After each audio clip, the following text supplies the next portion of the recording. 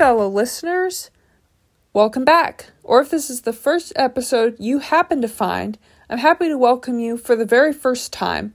This is Juliana, and you are listening to my podcast series, Is This Actually Healthy?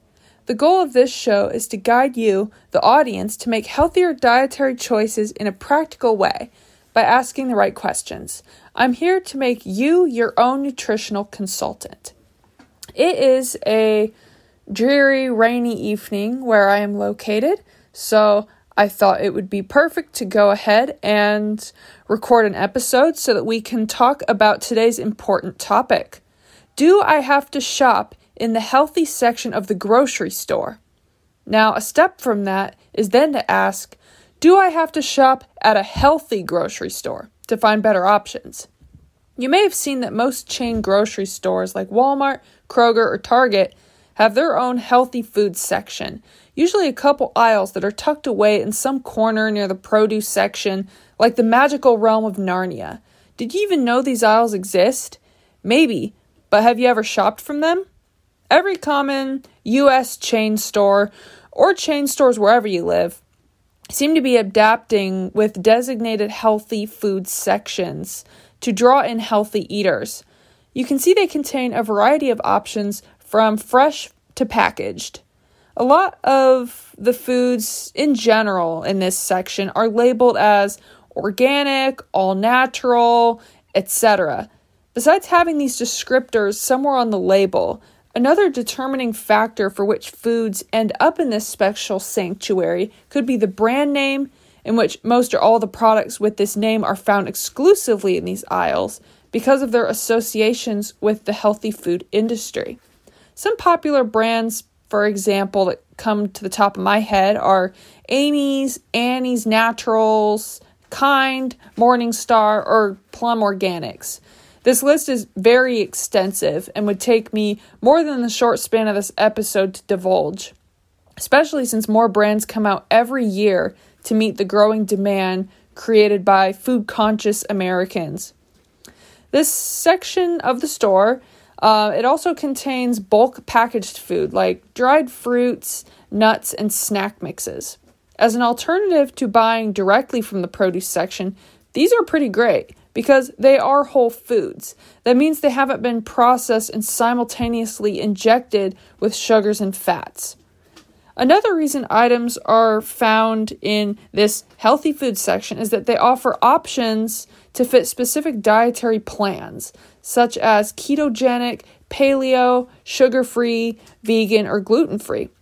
The layout of the store can be very advantageous for the people who follow these diets, because some of these products are a bit hard to find, and they're conveniently all in one place.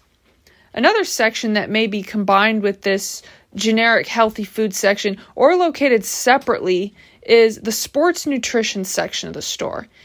This is the section that contains foods specialized for either weight loss or active individuals. And I do recommend having a look at this section because you can find an excellent array of protein supplement powders, snacks, choices with low net carbs and sugars. I highly recommend it because a big part of eating healthy is replacing some of the processed carbs and sugars in your diet with some more high quality protein or more wholesome carbs. Even if you aren't a recreational athlete or someone who is directly trying to lose weight, these foods still have benefits for you and you shouldn't exclude them. One concern people have when shopping either in the healthy food section or sports supplement section is how much money they'll sacrifice.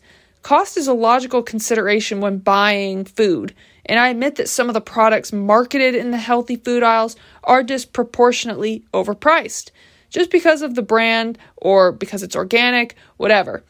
This is particularly the case with specialty items, since marketers know people who need to eat a certain way will pay more money to stick to their diets.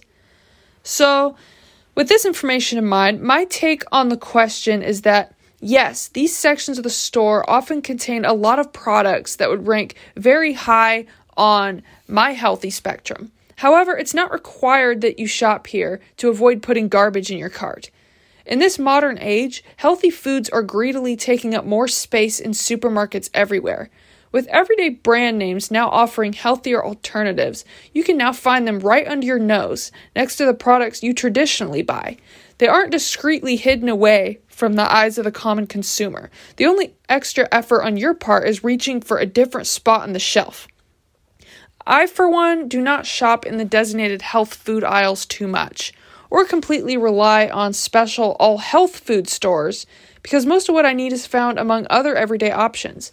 Even when I buy, say, a fancy low-sugar, protein-enriched, or vegan product, I can find them among everything else. As an active individual, I do find some good options in the sports nutrition aisle, but if I don't like the price that I'm seeing, I can go online, and it's as easy as that. You can always look online and see if you can find something cheaper or something that's more accommodating for you, and also find products that you might not even see in the stores. To conclude this episode, I recommend that you explore your options and see what fits your dietary needs and budget. So shop in whichever section works for you. But don't forget to be a skeptic and scrutinize your options. We can't forget that even in the section that's supposed to be healthy, you can still find plenty of foods that actually aren't that great for you. Don't pay more money for them, especially if the only thing going for it is an organic sticker. If you found today's episode interesting, please tune in to future episodes where I will continue to make healthy eating practical for you. Make sure to like this podcast, leave a review, and share it with your friends. You can also find me on YouTube if you would like to see me deliver these episodes in person. If you have a special question you think would be fitting to tackle on this show, email me or leave me a comment in the description. You have been watching Is This Actually Healthy? I hope you're all doing well and that you're getting something out of these podcast discussions. And I will see you next time.